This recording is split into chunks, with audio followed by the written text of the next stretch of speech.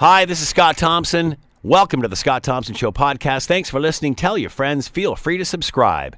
Coming up on today's show, the latest on the Trump impeachment saga. Also, shakedown in Russian politics. What does it mean for the rest of the world? And Peter MacKay announces he is in for the conservative leadership race. It's all coming up on the Scott Thompson Show podcast. Today on the Scott Thompson Show on 900 CHML. All right, what is the latest on the Trump impeachment saga? There is new information coming out this morning, and I'm not sure if that will affect things moving forward, but the Government Accountability Office says the Office of Management and Budget violated the law by withholding up that aid for Ukraine, which is how this whole impeachment thing got started in the first place, with a conversation between the president of Ukraine and the president of the United States. To talk more about all of this, Ross Baker is with us, distinguished professor of political science, Rutgers University, New Brunswick, and is with us now. Ross, thank you for the time. Much appreciated. Morning, Scott. Your thoughts on this latest information that the Trump administration violated the law in withholding the Ukraine aid. Does this count because it's from a U.S. watchdog? Well, I think if it were from the Supreme Court, it would be greeted in a very different sort of way. The Government Accountability Office is an arm of Congress, and they can make administrative decisions. And the decision in this case was that withholding the money violated a 1974 act called the Budget and Impoundment Control Act. And what the president was doing was impounding money. That is, not spending money that Congress has appropriated. So this is an administrative decision as to the legality of what the president did, but whether the Republicans in Congress will consider it a satisfactory explanation for what happened, I think, is another thing. So is this a moot point then? It depends on what side you're on. It seems to be the situation, whatever the issue is here. Well, the Government Accountability Office serves both the House and Senate. So let's say if it were an institution that were associated only with the House of Representatives, which is in the hands of the Democrats, I think the Republicans could just dismiss it out of hand. But the GAO is a bicameral institution. So I think they've got to take it much more seriously, and certainly I think it will strengthen the Democrats' case for the hearing of witnesses. How will Republicans react to this? It's been said that that's the issue. Obviously, Mitch McConnell wants to close this down relatively quick. Some Republicans do want to call witnesses. Could this sway some people's minds who are perhaps sitting on the fence? Well, I remain to be persuaded about that. I mean, the Republicans are sticking as close to Donald Trump as a stamp to a love letter. And I think that it's going to take a much greater intervention by either the courts or some other institution to shake the Republicans. They seem to be committed to acquitting him. I think if they could, they would try to unimpeach him, but they can't do that. But right now, the Republicans are pretty much standing fast in the ranks. And we will see when the time comes whether or not they will accept witnesses and under what circumstances and which witnesses they will be. When will we find that out? Probably not for a few weeks, because we're still now in the kind of ceremonial phase of the impeachment with the delivery of the articles of impeachment. Today, of course, will be the installation of the Chief Justice of the United States, who will be sworn in by the President pro tempore of the Senate, Senator Charles Grassley of Iowa. So it's basically now more resembles a kind of British parliamentary ritual than it does a knockdown and drag out American political fight.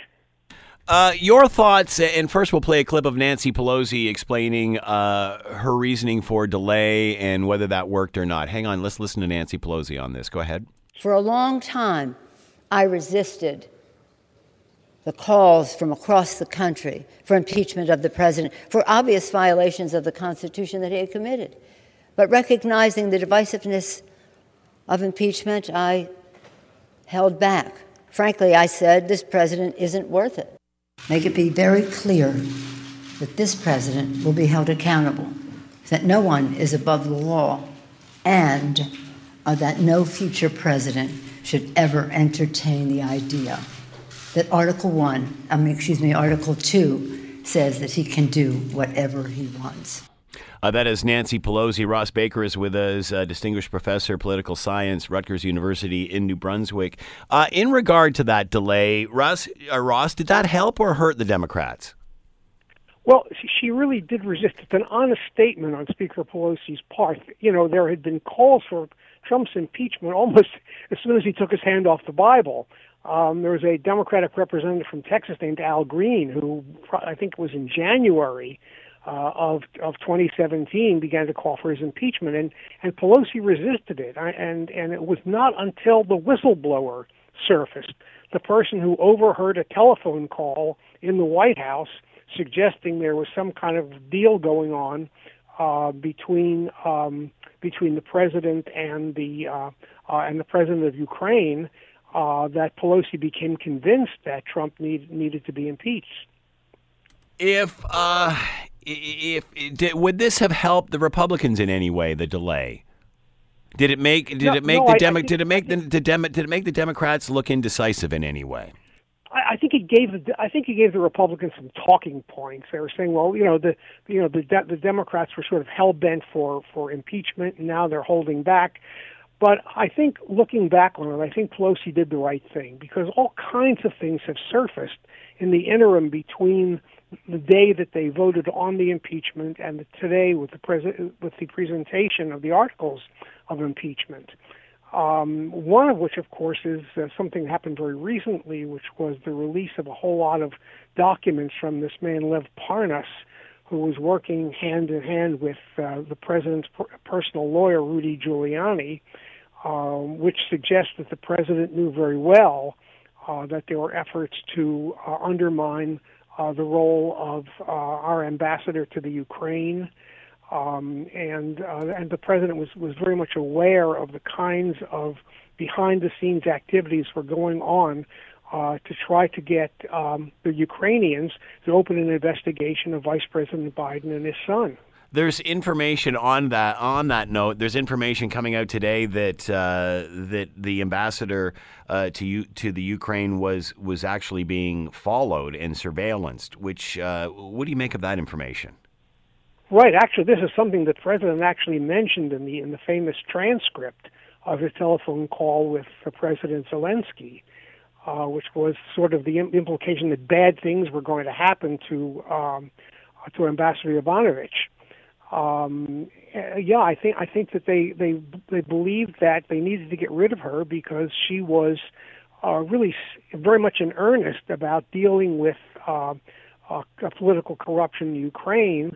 And particularly in dislodging the previous prosecutor general of the Ukraine, who apparently was considered to be corrupt by the State Department.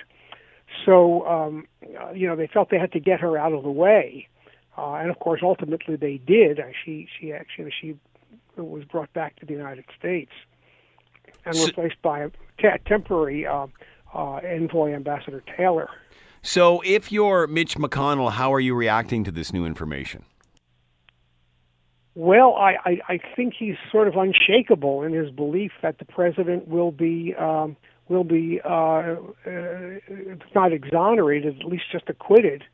He seems unshakable in that conviction, and I think it may take much more dramatic revelations to break that hold that he has on the Senate. As the majority leader, he controls the floor schedule of the Senate. He has an enormous amount of influence, and unless the Democrats under Senator Schumer are able to pick up 4 Republicans to get a total of 51 senators voting, let's say for the hearing of witnesses, I think McConnell's certainly got the ship under control. May be exonerated, may be acquitted. Damage done, or again, does it depend on who you ask? Time will tell on that one. I think the president personally believes that if there were some procedure for of unimpeaching him, he would try to exercise that.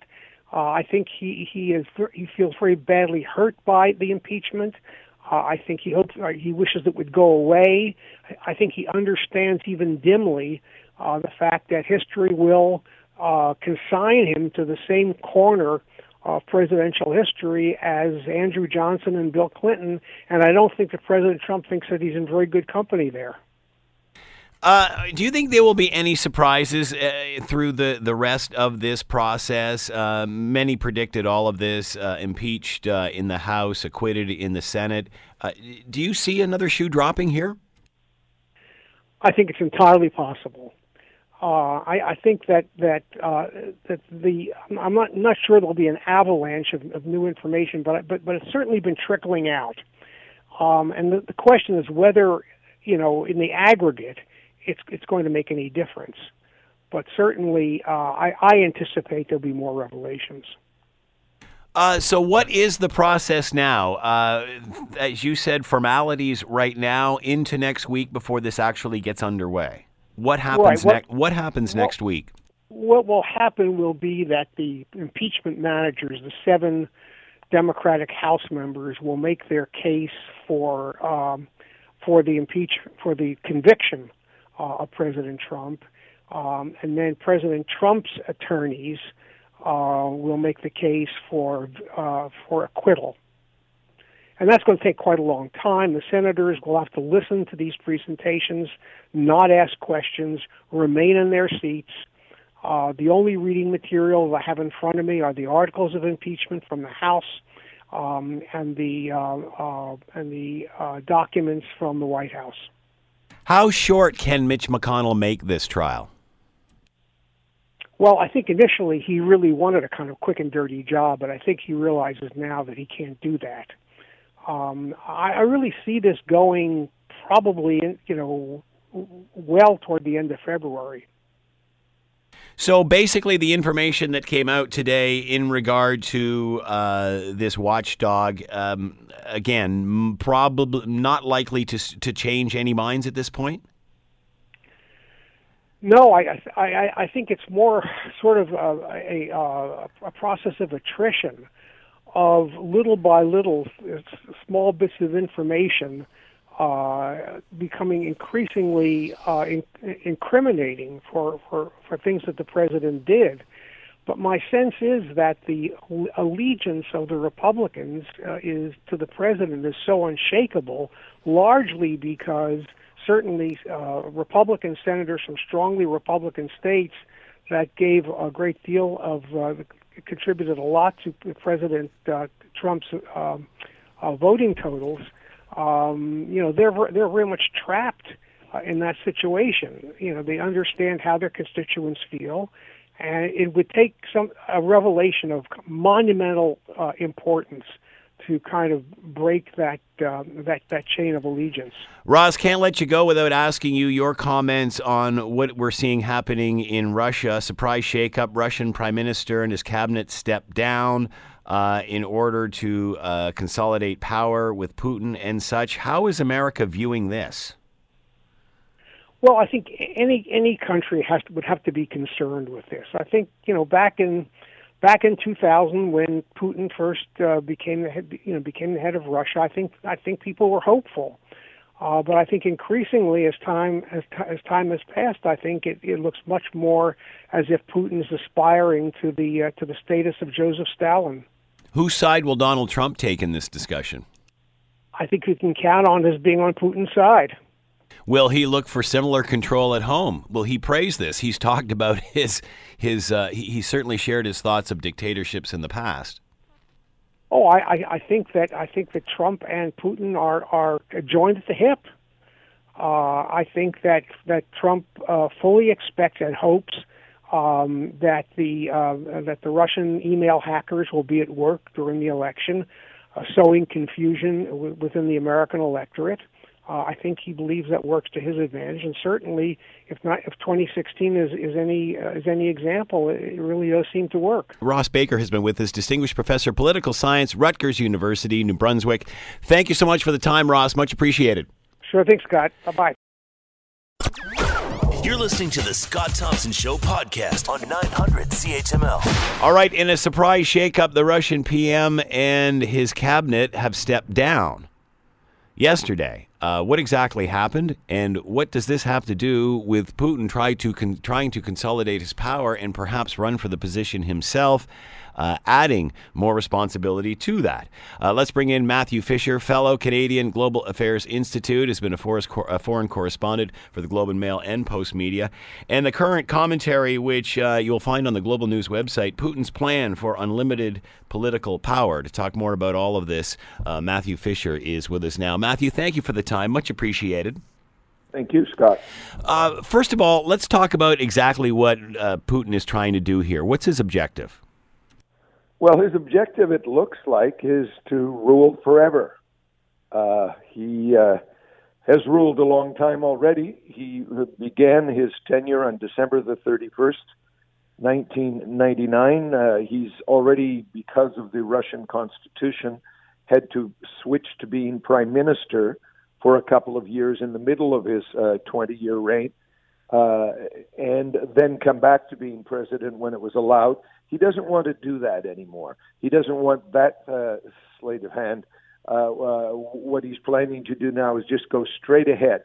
It's not exactly clear, because he's given himself plenty of options, how this is going to play out. But he will either be the head of the parliament, he will be the prime minister, or he will be the head of some kind of new Supreme Council.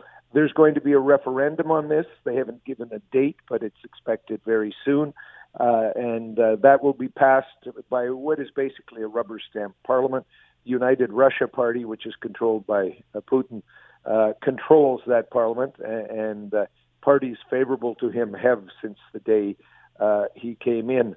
Why he wants this, Scott, we don't really in the West understand the Russian psyche in terms of power. He's been in a long time. Why does he want to rule longer?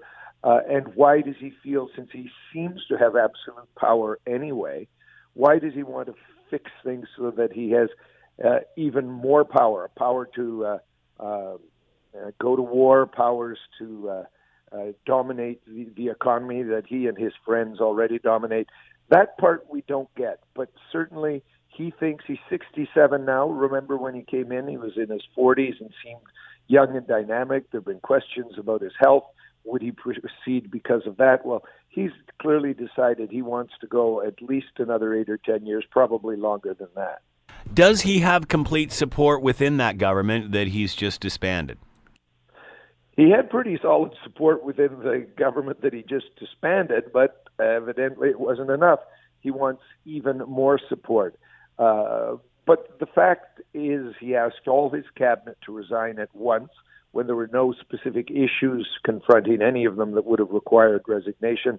And he required the resignation of Dmitry Medvedev, his prime minister, at the same time. And so he has a totally clean slate. With this referendum and whatever job title he chooses to assume, he will have a whole new group. I suspect the new group will include quite a few of the most loyal of the loyal from the old group, and he will proceed. And he is going to work on, he says, big infrastructure projects. Some of them have been successful, some not. And he is going to develop the military more. He keeps crowing about a new Russian missile, a hypersonic missile.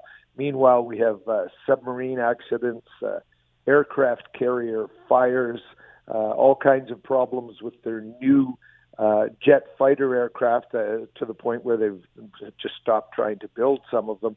But he boasts again and again about one thing, these hypersonic missiles, which he says the West doesn't have. That may be a real boast. He may have a missile that nobody else has, but I can tell you the Americans and the Chinese are working very hard on it. How are Russians reacting to this? Are they willing to move backwards? Well, I've only spoken to a couple of them since it happened. I lived in Russia for a long time, including the early years of Vladimir Putin, and went back several times since. Support for him has flagged, but it's the kind of support that even when it's flagging, most Western politicians would really like. We've got in the West, I don't know the latest figures, but Donald Trump in the United States, despite what Canadians may think of the matter, still has fairly strong support for a sitting president. Justin Trudeau, for whatever Canadians might think, has much lower support really in Canada than Donald Trump has in the States. And then you've got Putin, who always seems to register at 60 or 70 or 80% popularity. Hard to judge with Russian polls, but I think they're fairly accurate from anecdotal evidence that I have. But those polls have shown a deterioration in the last year.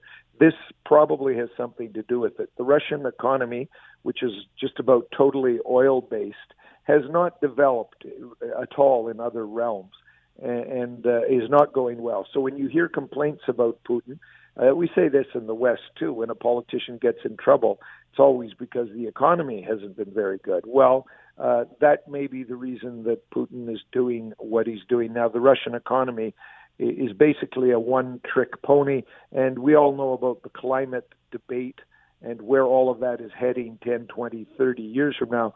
And Russia has all of its eggs in that basket. What about the timing of all of this? Why now? That also... Does it have anything to do with what's happening in the United States? I don't think it does, although we could talk, you could devote a whole show to Putin's relationship with Donald Trump and how he seems to have cast a spell over the U.S. president. From before he was elected, the U.S. president was elected in 2016. I think this is an internally driven thing. I think you've seen support eroding. There are questions about the economy. His relationship with Trump continues to be intensely interesting. The Ukrainian part of this affair that has Trump facing impeachment, there are Russian strands and tentacles to that without a doubt. There's a lot of talk Russia has already started trying to interfere with yet another election.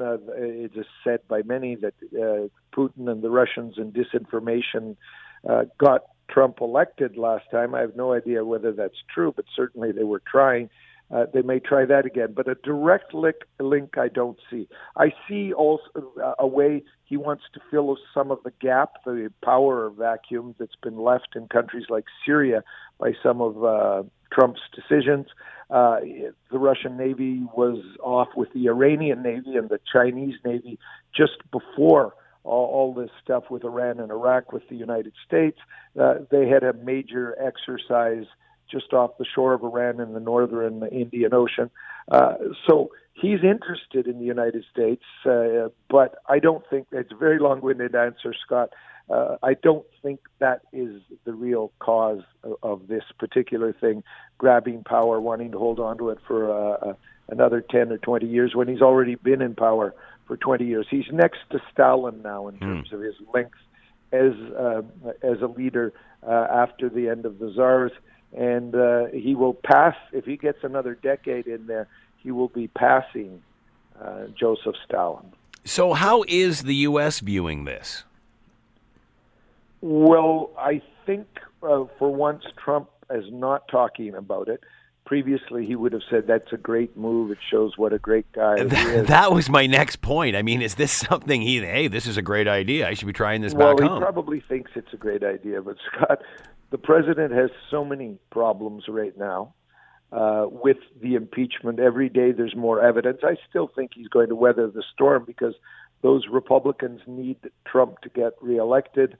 They dominate the Senate in the way they didn't the House, so the articles of impeachment have been moved from a Democratic House to a Republican Senate. I think he's going to weather this storm unless there's more evidence we don't know about. Every day there is more evidence. That's a problem for him. But he's so preoccupied with that, and now he has his problems in Syria, but especially with Iran. Will he go to war? What will Iran do? Because I don't think this is over. A lot of people are sort of breathing more easily that, well, we've got somehow past the idea of Iran and the United States and the larger regional war there. I'm not sure that we're past that. I think we're going to see a lot of action from the Iranians and bloody action over the next few months or years. But Trump is thinking about that a bit. He's thinking about his own political fortunes in the United States, where the economy is also strong. Is Putin doing this because he knows the U.S. is pretty distracted at this point? Is that the reason for the timing? I don't think that's the reason for the timing. It, of course, will have been noted, and Putin will definitely want Trump to get reelected this fall. There's no doubt about that. But no, I think the timing, Scott, is a domestic matter, and I don't understand why they're doing it myself now. And if I can't really understand it in the Russian context fully, then I can't understand how the United States would have an influence on that. Because after all politics ultimately is local, and Putin does require the support of a certain number of people, even though he's a dictator. And that's what this is about. Some of his cronies may have been getting uneasy. They've made many, many billions of dollars, his inner circle, out of him. If somebody new comes in, they will clean house, and they and their money will all be vulnerable. Russia has a history of throwing those people in jail or treating them worse than that. And so all of this is part of the matrix that makes me think it's something happening at home. I think it's also just basically, Scott, the idea the guy wants to rule for a long time. Yeah. Now is the time, if he wants to set it up legally, and I put quotations around that, maybe now is the time to move with the Russian parliament, which he controls, to get what he wants so he can rule another 10 years, 20 years. Is the world concerned that he is trying to do this and trying to rule another 10 years or so? I think the world is so preoccupied now with their own problems and with terrorism and with the drama in the United States and with emerging China that Russia gets a bit of a free pass. And what it does in foreign policy now, a lot of it is just mischief. It doesn't have great military tools. Russia's population is going down quite rapidly. I think it's got the lowest birth rate in the world, except for Japan, certainly among larger countries. There are all sorts of things going wrong in Russia, and so I don't think, except for the Eastern Europeans and maybe some people in the Middle East, it matters that much. But it does matter in the Middle East, in the Baltic states and in Poland, because Putin's rewriting the history of the Second World War in Poland to lay everything on the Poles, really, rather than the Nazis, in terms of the relationship with Russia in the early, or the Soviet Union during the early years of the war. Quite puzzling, but because it's factually just totally incorrect. But it doesn't matter. And the Baltic states all the time are getting pushed around by Russia. Heightened military activity in the Black Sea. He's already taken, of course, Crimea and the Donbass, and continues to stir the pot in Ukraine. This is all mischief rather than really the behavior of a superpower. And it's not a superpower, but at home he has to say it is. That's why he talks about supersonic or hypersonic missiles. Hypersonic missiles go 5 times the speed of sound, and if they can be aimed properly, really are highly effective and will put all of us on our back, on the back heels of our feet. It's all an interesting development, but Russia is Russia, which means it's powerful internally. It's not the power it was overseas. So, Scott, I don't think we're as afraid, but we're fascinated not only by Donald Trump, but guys like Putin. How do they remain in power so long? Try to understand the motivations for wanting to. I mean, who would want the job of running a mess like Russia for decades? When you could be using some of the billions of dollars that you've appropriated to have a nice holiday, go into retirement. Good point. Matthew Fisher is with us, Canadian Global Affairs Institute. Matthew, you brought up China. Quick question before you go. Your thoughts on the hoopla yesterday in regard to China and the United States signing phase 1 of a trade deal. What does this mean? Well, it means personally that my stocks are going to do well because a lot of them are invested in things for that matters. But in the larger world, I suppose it is a sign that Trump, the Trump White House, and Xi Jinping, the Chinese leader, are willing to do business. And that is a good thing for the world. But the Americans really have what you might call a two-track thing going here, because at the same time they're trying to counter Chinese military buildups in the Indian Ocean and the Pacific Ocean. And to me, that's more fascinating, because how that one plays out will determine who controls world shipping. But this is a positive development, not that great for Canada. Canada, the Trudeau government, I think it's a balmy idea, but they continue to try to talk about a trade agreement for themselves with China.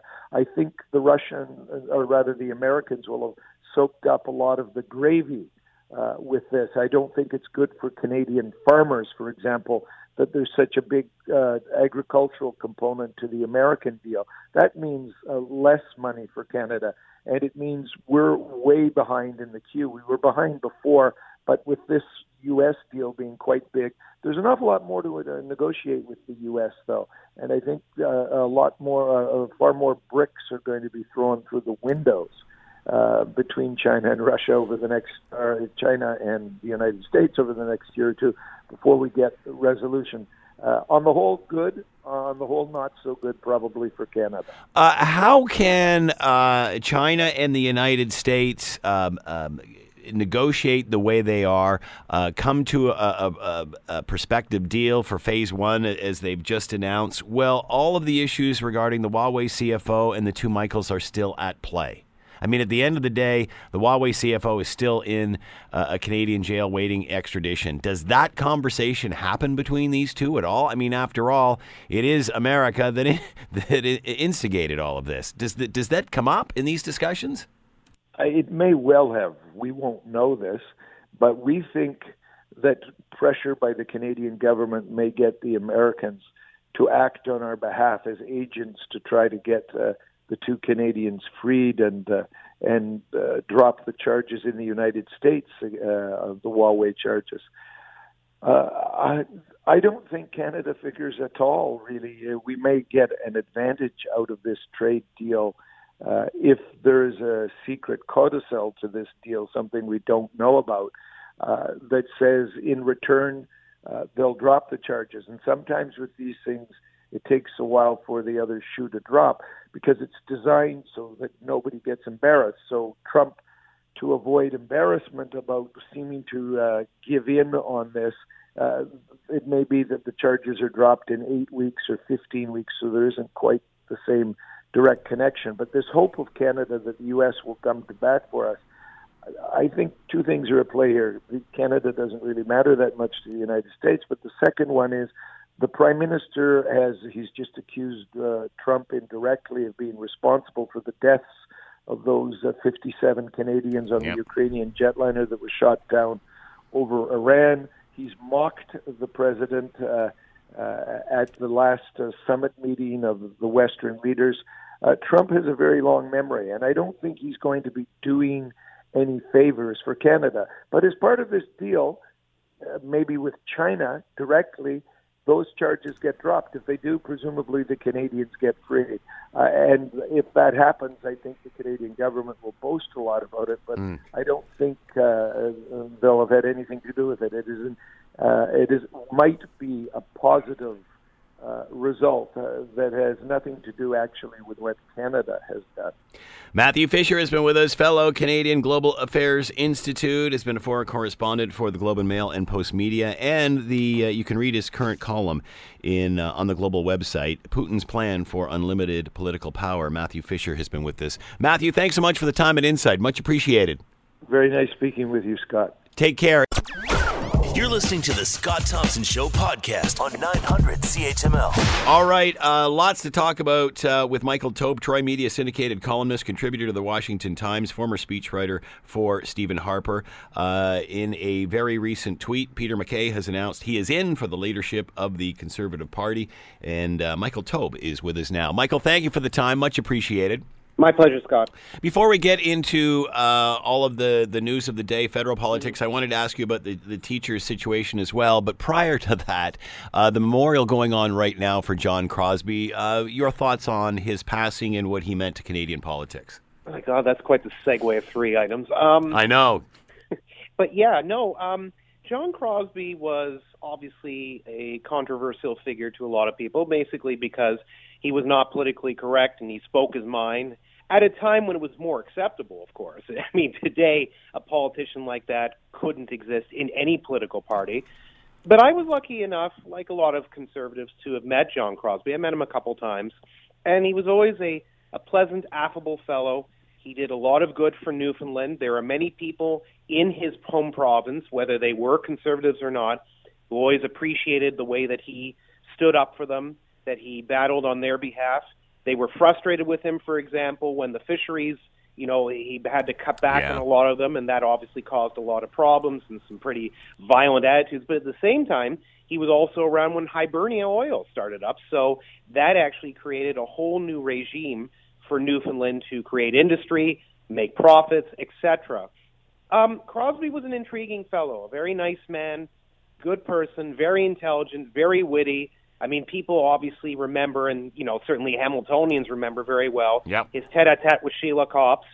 And although, ironically, as the years went along, and Copps has acknowledged this, they became friends, and he actually, this being Crosbie, wrote the introduction or the foreword to her most recent book, which was published, I think, about 15, 16-odd years ago.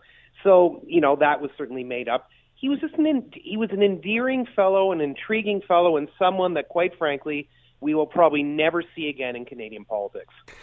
All right, and here we go with another hard turn here. Let's talk about the teachers' situation in Ontario right now with the teachers' unions. And I did a bit of a commentary on this. Do you think support for teachers' unions are waning simply because, if you're like me, with a student in elementary and in secondary, and secondary, you've been through this multiple times. I remember going through it as a student when I was a teenager. Sure. Do you think support is waning just simply because we've been through it so many times, and it's the same old, no matter what the government of the day is? Well, from a partisan position, I hope so. But in a realistic position, yes, I do think so.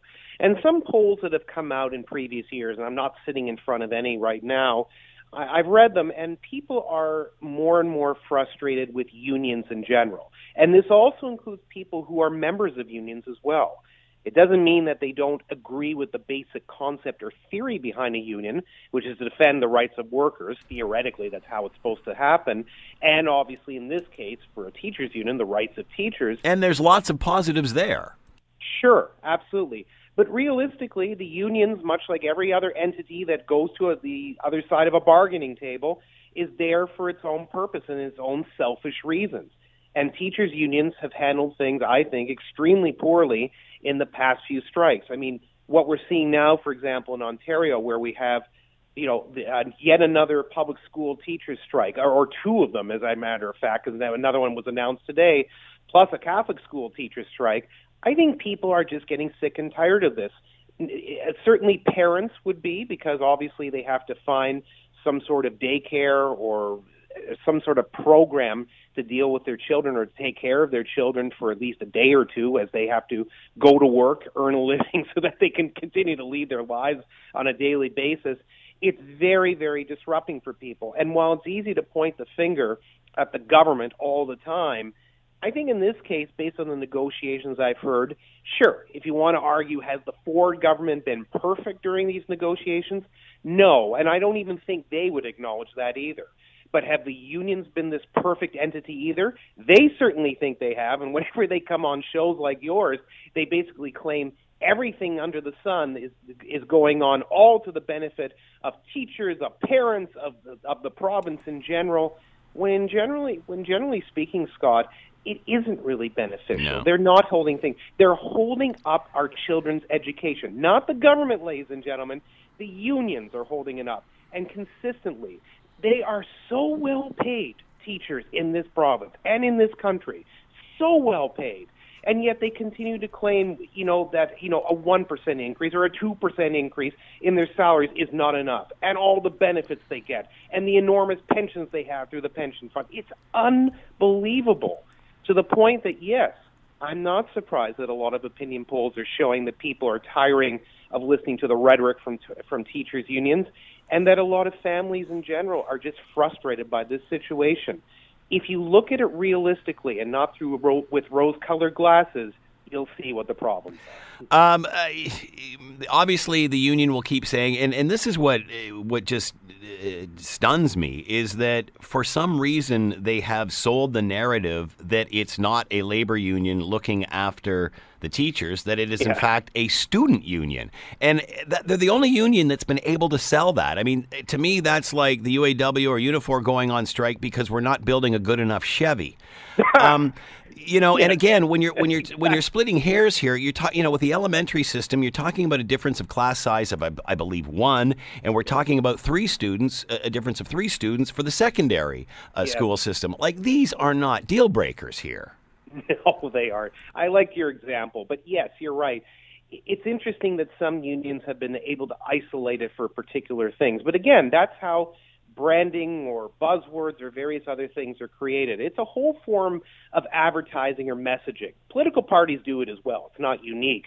So basically, as you said, and you're quite right, the teachers union have basically tried to reinvent themselves, so to speak, into a students union or a student union. Yeah, like they're working in the best interest of the parents and the students, which is not true. Which isn't true at all. It's nonsense. Now, obviously, some families might think so, but the vast majority of Ontario families, no matter what they think ideologically, look at this as basically their hands are being tied. They're ham-fisted. They don't have any say in this. And quite honestly, if you ask most parents today, do we really want to have a second day of public school teachers going out on strike? I don't think there would be many hands raised. I really strongly doubt it. And again, not to take away from the great work that our teachers do and all of that, but it just seems that, the emotion is getting in the way of common sense here. And as a parent, as a student in the past, I, for one, am very much tired of it. Let's move on to the Conservative leadership. Sure. Peter MacKay finally announcing that he's in. Does that change things moving forward? That he is such a front runner? Does that change who else jumps into the race? Well, hold on a sec. I mean, not necessarily. Early polls showed before he jumped in that he was hovering in the low numbers. I don't think he's necessarily going to be the front runner when the first polls come out, but certainly he'll be among the top 3. I don't doubt that at all. Does it change anything? It depends. I mean, we don't have a full slate of candidates out as of yet, so we have to see. Based on the people that we know are running, I think it's going to be a very tight race. There are certain people like Rona Ambrose who initially said yesterday, or at least according to La Presse, she wasn't going to go in, which was reported by the National Post. A few hours later, they had to switch it because apparently she hasn't made up her mind. I think there's still a long way to go yet, but certainly Peter MacKay will be a formidable foe, no doubt about it. I mean, the man has enormous amounts of political experience. He was the last federal Progressive Conservative Party of Canada leader, as we know. He was a cabinet minister in various capacities for Stephen Harper, my old friend and boss, so he certainly has a lot of experience in politics. At the same time, though, he has some drawbacks. His history with the old PCs, including at the very, very end before the merger, although people obviously give him some amount of credit for creating that merger with Stephen Harper in December 2003, there are a lot of hard feelings that still exist from older members. Plus, as well, Peter MacKay is typically known as a red Tory or a left-leaning conservative in his ideology. It doesn't mean that he won't build bridges with blue Tories and hasn't in the past. I know he has. But at the same time, they know that his ideology is not necessarily consistent with, say, Stephen Harper's vision for the party, Andrew Scheer's vision for the party, or even Pierre Poilievre's soon-to-be vision for the party if he chooses to run as well. So when you put all of that together, it doesn't mean that Peter MacKay is going to be wildly rejected by certain wings and not by others, but he brings a lot of baggage to the table. Sounds like he's not a favorite of yours. No, he's not. Yeah. But he wouldn't be. I mean, ideologically. Because he's too far to the center for you. He's too far to the center and center-left in certain ways. It doesn't mean I have anything personally against him. No, I understand. I've known McKay for years. He's a nice person. I have no problems with him personally, and I have no truck or trade with him, but he's just not my type of candidate, not whatsoever. But is that not what the party needs right now? You were talking about how, the old school, he may not appeal to them, those that liked Andrew Scheer, but we all know what happened to Andrew Scheer. Is this about holding strong to your conservative values, or is it about beating Justin Trudeau? Well, hold on. It's not just Andrew Scheer. It's also people who supported Harper as well. There's going to be a lot of people who supported Harper who are not going to align with Peter MacKay. Right. We have to face it. So where is Stephen Harper in all of this? We understand what is his role here? I don't know, to be perfectly honest, and I haven't spoken with him, so I don't know. But, I mean, we know what came out. Maybe you've discussed it on your show. He just recently left the Conservative Fund the other day. What does that say? It's hard to say. If you look at, obviously the reports that came out, and this is just simply from news organizations, it's not me, I really don't know, are suggesting that he wants to block the run of Jean Charest, who is considering running for the Conservative leadership as well. However, there's a lot of conservatives like me who don't really feel that Charest is going to be much of a threat, because whereas I was critical of Peter MacKay for being a red Tory, I'm more critical That's really of red. even being a conservative. I don't even think he is. Exactly. I think you're going to have a hard time selling that one. Yeah, exactly. But so I don't know if that's it. Now, certainly I think that Harper wants to ensure that the political vision that he created over his years as Conservative Party leader and as Prime Minister for nearly 10 years is preserved in some fashion. I get that part of it, and maybe that's what he wants to do. As a member of the Conservative Fund, he can't be very politically active or politically vocal, so maybe that had some role of it. So him stepping away allows him to put some support behind a candidate, whatever he chooses? Maybe, and I don't know if he's going to support anyone. Who knows? But the other thing to also keep in mind is that Stephen Harper has been a private citizen for a long period of time. Yes, he has made political statements. Yes, he has written books. Yes, he has spoken in favor or helped out people like Alberta Premier Jason Kenney. We know all that. But he's not been a huge political activist for many years, and maybe himself, he just wants to ensure that he has a little bit of a break between him and the Conservative Party so that if he wants to speak his mind, write pieces, appear on TV and radio or whatever else, he can do it freely. Or maybe he just wants to basically be, like a lot of others are, an elder statesman for the party, like a Brian Mulroney, for example, who, again, hasn't said much either, but one assumes that people will go to him, they'll want quotes, they'll want statements, and this allows Harper a little bit of leeway to discuss things like that. So that may be the break for Stephen Harper, private citizen, versus Stephen Harper, former Conservative Prime Minister. How does the party feel about Rona Ambrose and her hesitation at this point? How do you explain that?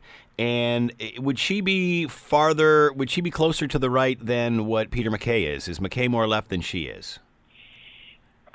In my own personal impression, I would say that Rona is a little bit more to the center-right than MacKay is. I wouldn't say there's a wild difference between the two, but yeah, a little bit more so. I think that Rona looks at fiscal issues a little more responsibly than Peter does, but Peter is not by any means he's not a leftist, not a socialist. He just his view of fiscal conservatism is a bit different than hers. So how will the party come to terms with this? Because it's obvious that the party needs someone more to the center to appeal to those that can beat Justin Trudeau, yet you don't want to go too far. So, I mean, you've got Peter MacKay who, with what you just described, I would say is a pretty good candidate as a result of that. Now, I certainly don't have the political knowledge that you do in backroom movement and such, but still, compared to what the party had in what it needed to push the election over the edge,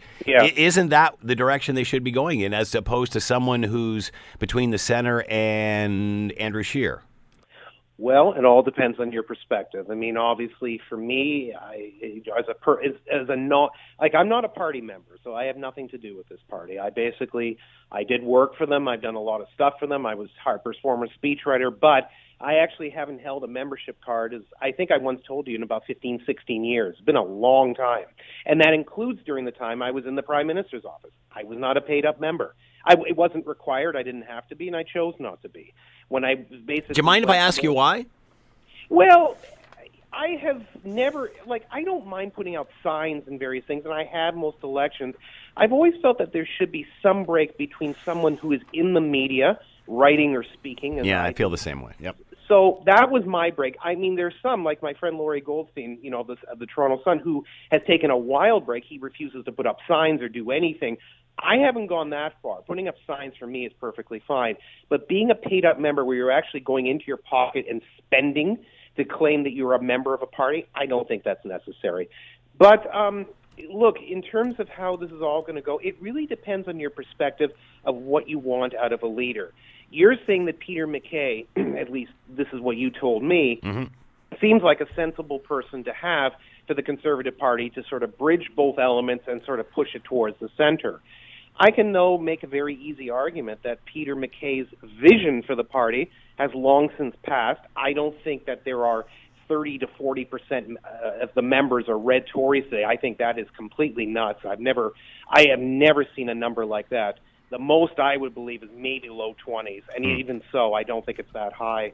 But whatever the numbers may be, I think that Conservatives generally, and Canadians in particular, need to be sold a message by a political party rather than just pandering to the points and views of ideas of people or average people who just go out and vote. Well, that's a very good point, because it's become more of a feeling now than it has policy, so that's a valid point. Well, and it's also problematic because, unfortunately, I think a lot of people in the Conservative Party now, their radar is focused exactly on what people want because they went through the Andrew Scheer period. It really wasn't as bad as everyone made it out to be, as I've told you and others, but they've basically created a scenario where it was just awful, so they want to ensure it doesn't happen again.